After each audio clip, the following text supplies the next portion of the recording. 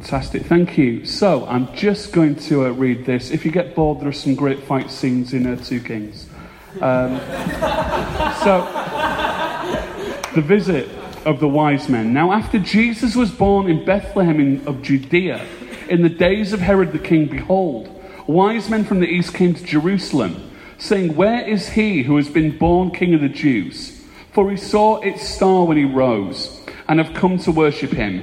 When Herod heard this, he was troubled, and all Jerusalem with him. And assembling all the chief priests and scribes of the people, he inquired of them the Christ who was to be born. They told him, "In Bethlehem of Judea. For so it is written by the prophet, and you, O Bethlehem, in the land of Judah, are by no means least among the rulers of Judah. For from you shall come a ruler who will shepherd my people Israel." Then Herod summoned the wise men secretly and ascertained from them what time the star had appeared. And he sent them to Bethlehem, saying, "Go and search diligently for the child. And when you found him, bring me word, that I too may come and worship him." After listening to the king, they went on their way. And behold, the star that they had seen when it rose went before them, until it came to rest over the place where the child was. When they saw the star, they rejoiced exceedingly with great joy. And going to the house, they saw the child with Mary the mother, and fell down and worshipped him. Moving to verse 12. And being warned in a dream not to return to Herod, they departed to their own country by another way. Then moving to verse 16. Then Herod, when he saw what he had been tricked by the wise men, became furious, and he sent and killed all the male children in Bethlehem and in all that region who were 2 years old or under, according to that time when he had ascertained from the wise men. Then was fulfilled what was said by the prophet Jeremiah. A voice was heard in Ramah, weeping and loud lamentation, Rachel weeping for her children. They refuse to be comforted because they are no more. This is the word of the Lord. I was once in the World Yodeling Championships in Minsk. True story. And I'm actually a very good yodeler. And the time I went with, everyone please form an oddly, oddly, oddly EQ. That's horrendous. Sorry about that. Have you ever been stood up? Before I met my girlfriend Emma, I got stood up a couple of times. Well, that's a lie, actually. It happened a lot. I used to get stood up so often, the AA would put me on the map. You know, you go left at McDonald's, right at the crying fat bloke, and you can't miss it. And this one time I got stood up by someone I met on a Christian dating website, and you know how it is. The odds are good, but the goods are odd, right? And it was cold, raining, and I was soaked. And as I'm waiting for it to turn up, I realised that I'm searching for someone. Could it be them? Is it her? I really hope it's not that big bald bloke. Again. To this day, I still don't know who or what I was really looking for. But I think we're all searching in some way for something at this time of year. Now, maybe some of you are looking for presents. Some of you might be looking for ways to avoid spending time with family. Or maybe you don't know what you're looking for exactly, only that you're looking. Because at its heart, Christmas is about people searching. Shepherds and wise men, as you're going to hear over the weeks, they're all searching for Jesus. But why are they searching? They search for Jesus because they hear news about Jesus' birth. Emmanuel, God with us, the hope of earth, born on Christmas morning. That's good news. The wise men follow a star. The shepherds search for Jesus because they hear news about him. In Luke 2:10, an angel appears to the shepherds and tells them, "Do not be afraid. I bring you good news of great joy that will be for all the people." Because the news of Jesus' birth is news of God's mercy, God's grace, and God's love for the world. And like all news that you are going to hear, good or bad, you don't get a choice over what happens, only over how you respond to it. The news of God sending his son to be born is what it is. You can't do anything about it. You can only choose how to respond. Are we going to search for Jesus? And if we do, what we're going to do when we find him? Because this story is about one king looking for another after hearing that news. Now, the first king is King Herod the Great. Now, we know from Roman historians like Josephus that he was made ruler over Israel at the age of 25. He was given 2,000 soldiers, like a soldier we had on the door. And he brought safety and peace to the region. He built lots of castles like Masada and lots of cities and gave really lavish gifts to his supporters. But he was also an incredibly paranoid man. He had his mother-in-law murdered, his brother-in-law, even his own wife. The emperor of Rome once said it's better to be Herod's pig than Herod's son, because Herod wanted to keep control so much he had 3 of his own sons strangled to death. He was a paranoid man who would stop at nothing to keep his power. And in verse 2, Herod gets the news of Jesus' birth. So the wise men who are already searching for Jesus say, "Where is he who has been born King of the Jews?" The second king is Jesus, this baby born in a manger. Isaiah 9 calls him the everlasting God, the Prince of Peace. And his kingdom is us, our lives and our hearts, should we want it to be. So Herod joins in the search. And we see a desperate King Herod manipulate the wise men into leading him to Jesus. And when that doesn't work, he unleashes death and carnage on the towns of Bethlehem, slaughtering every boy 2 years old and younger. Jesus is called the King of the Jews. Herod was acting like the King of the Jews. So he knew his power was really finely balanced and this could upset it. So in a way, I guess Herod hated what the news of Jesus' birth represented and what that search would mean. Now, if we're honest, Herod is typically the bad guy of the Christmas story, a bit of a Grinch that stole Christmas, Ming the Merciless, Panto villain, 80s reference. And it's easier to see him as an unrelatable man that's evil, because when we do that, we remove the ability to learn anything from him. But I wonder, was Herod really the monster that we think he was, or was he just a normal bloke faced with a decision about the news of Jesus Christ? Ephesians 6:12 tells us, "For our struggle is not against flesh and blood, but against the powers, the rulers, and the authorities of this dark world." And what that means is, what Herod did was appalling. But just to dismiss him as a bad guy is to miss something really fundamental about our relationship with God. Because Herod really isn't that different from each of us. He's just a man with a choice to make. He eats, sleeps, and farts just like us. And at the heart of this story, the story of God reaching down to become man to save his children, is a struggle between good and evil, not between people.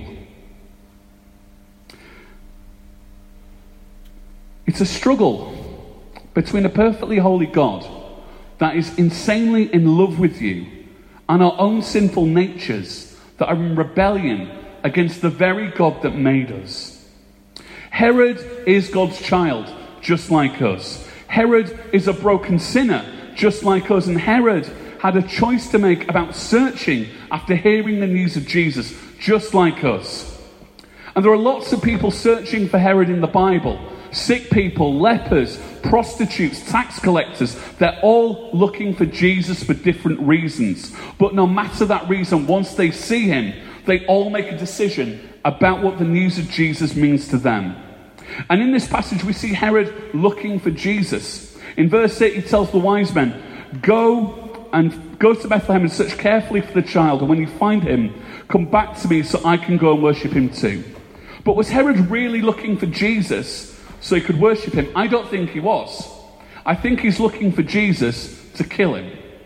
Herod was scared of Jesus and scared of what Jesus represented. He's the most powerful man in the area. Why didn't he go himself? Why hide behind 3 strangers he's never met before? Well, the truth is, how Herod ran his kingdom is how many of us live our lives today.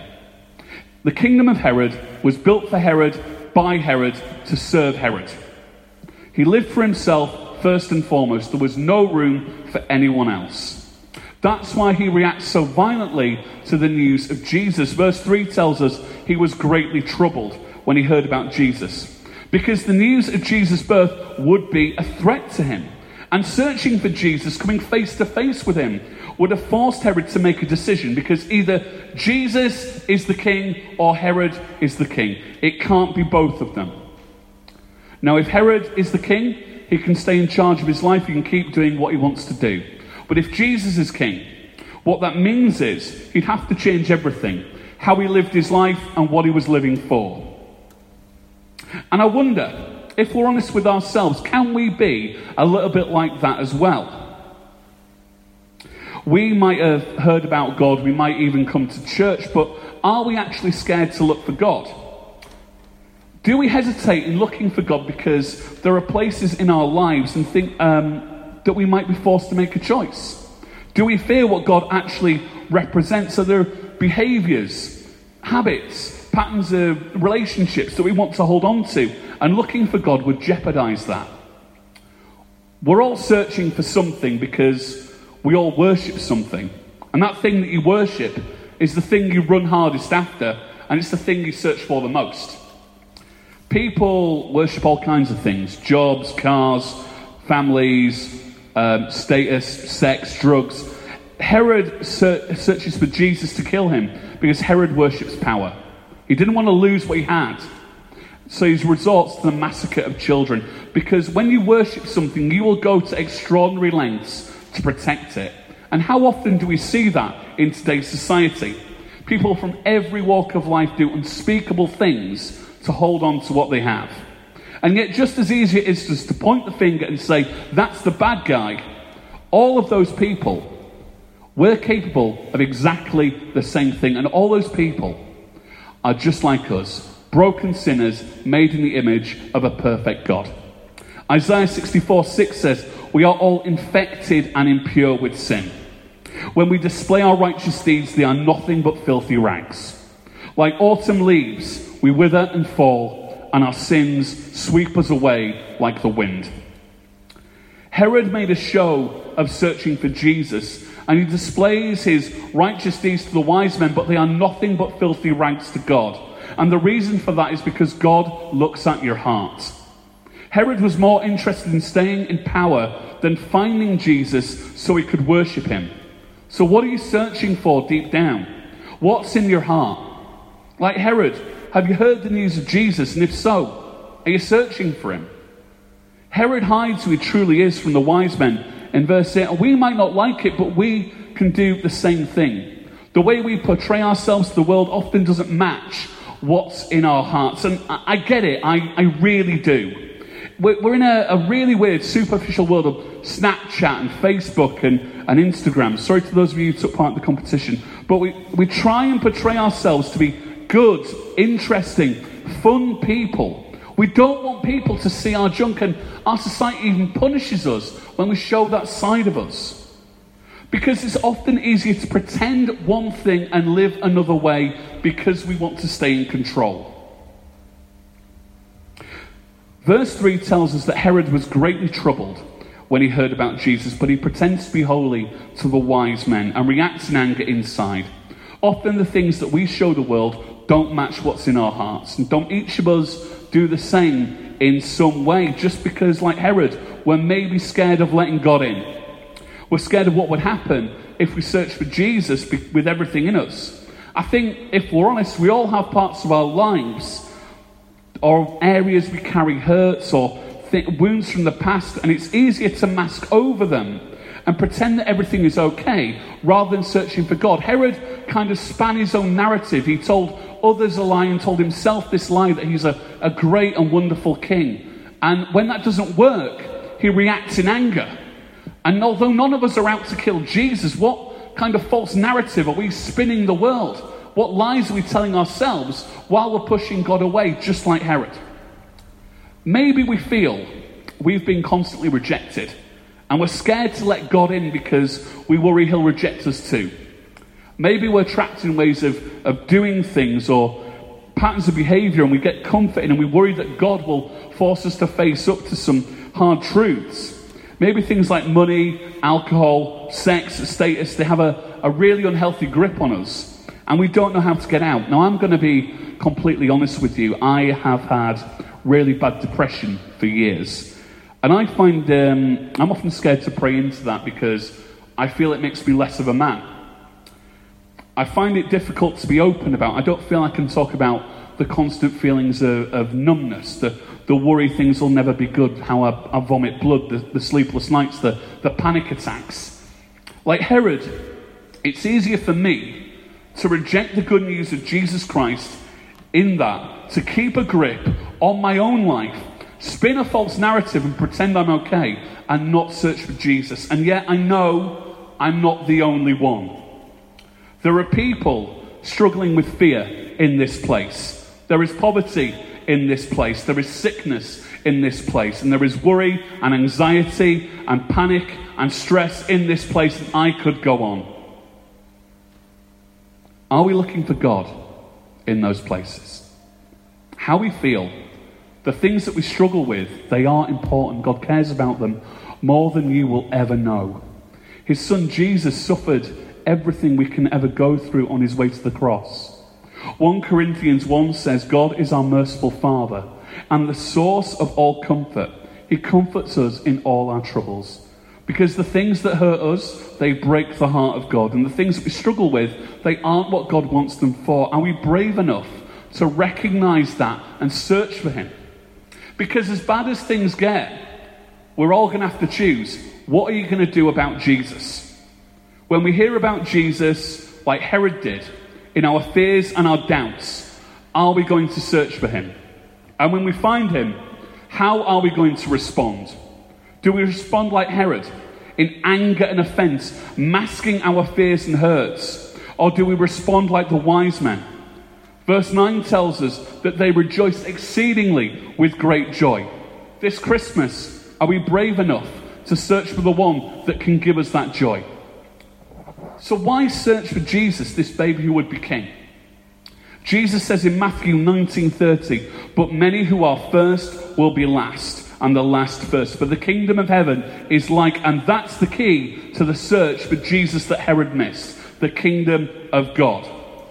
The promise of what looking for Jesus is about. It's not about getting you into a building on a Sunday, or getting your time, or your money, or getting you on a rota, or singing a bunch of songs, or a bunch of rules. It's about a relationship with God, and God loving a hurting and broken world through us.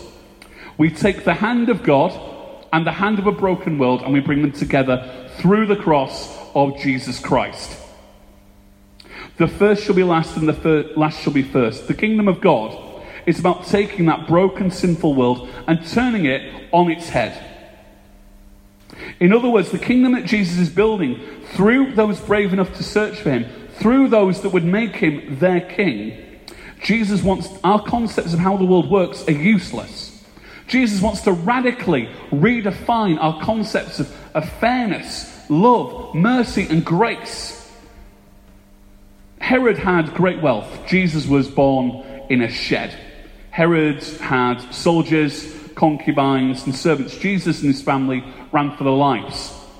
Herod had status. Isaiah 53:2 tells us about Jesus. He had no beauty or majesty to attract us to him. Herod had palaces. Jesus said the Son of Man has nowhere to lay his head. Things are different in the kingdom of God. This servant king, Jesus, wants to take our lives and ruin them in the best possible way. Herod was selfish and arrogant, I guess, like we all can be. But what about Jesus?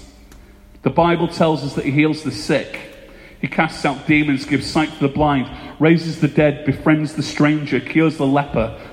We read in Matthew 4:23 that Jesus went throughout Galilee, teaching in the synagogues, proclaiming the good news of the kingdom and healing every disease and sickness among the people. What kind of king is that, who does nothing but heal and lift up and love? Perhaps more impactful were the things that Jesus taught. Love, mercy, forgiveness. Luke 6:27, he says, love your enemies, do good to those who hate you. The words of Jesus were so countercultural then and now that if we truly believed them, if we internalized them, we would see this world changed in a heartbeat. That's the kind of king that Jesus is. That's the kind of king that we search for. The kind that's incredible, awe-inspiring, superior to anything that's ever been or ever will be again until he comes in glory. That's wonder beyond description. Doesn't that seem like something worth searching for? But this king did more than any other king could ever do. He made a way for us back to God. This king, Jesus, would live a perfect, sinless life. And at the age of 33, he was tortured, whipped, and murdered on a cross for our sins. Jesus took our place, took the punishment, took the anger, took the wrath that we deserve, our place on the cross. And because of that, we are right with God.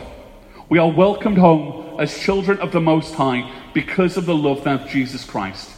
This same baby born in a manger that we sing carols about, for whom we do all this, is that same man who would be crucified for our sins. He's that same king who would rise from the dead. He's that same king that will come again in glory and whose kingdom will have no end. And that is the true message of Christmas. That's the king that Herod tried to kill. That's the king for whom we are called to search. That's the king who makes us a way back to God. And if we do search, like Herod, we have a choice when we find him. Be our own king, or serve the true king, Jesus Christ. Jesus says in John 14:6, I am the way, the truth, and the life. No one comes to the Father but through me.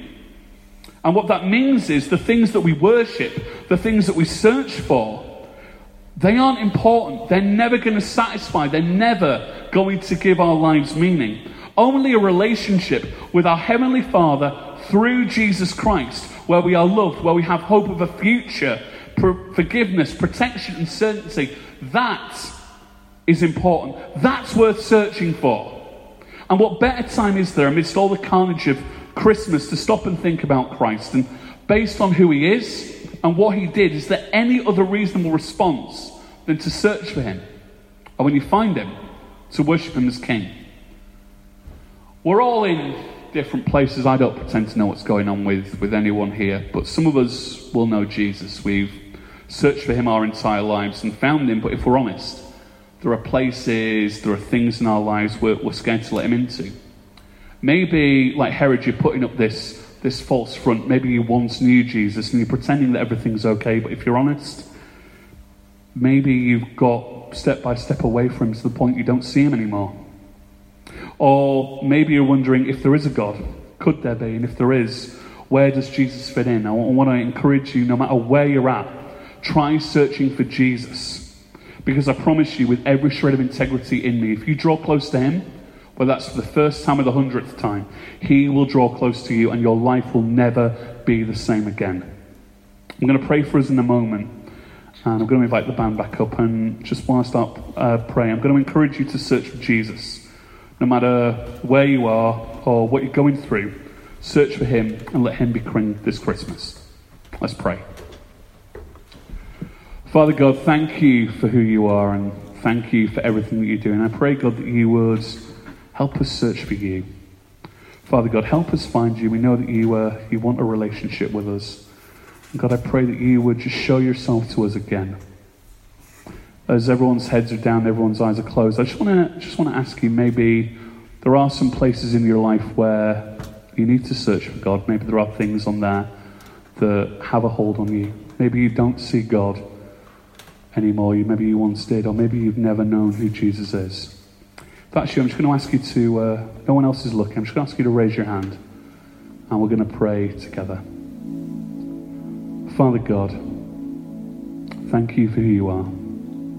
We want to make you king again. Come into our lives. Wash us clean. Pray that you'll help us search for you and keep searching. Amen.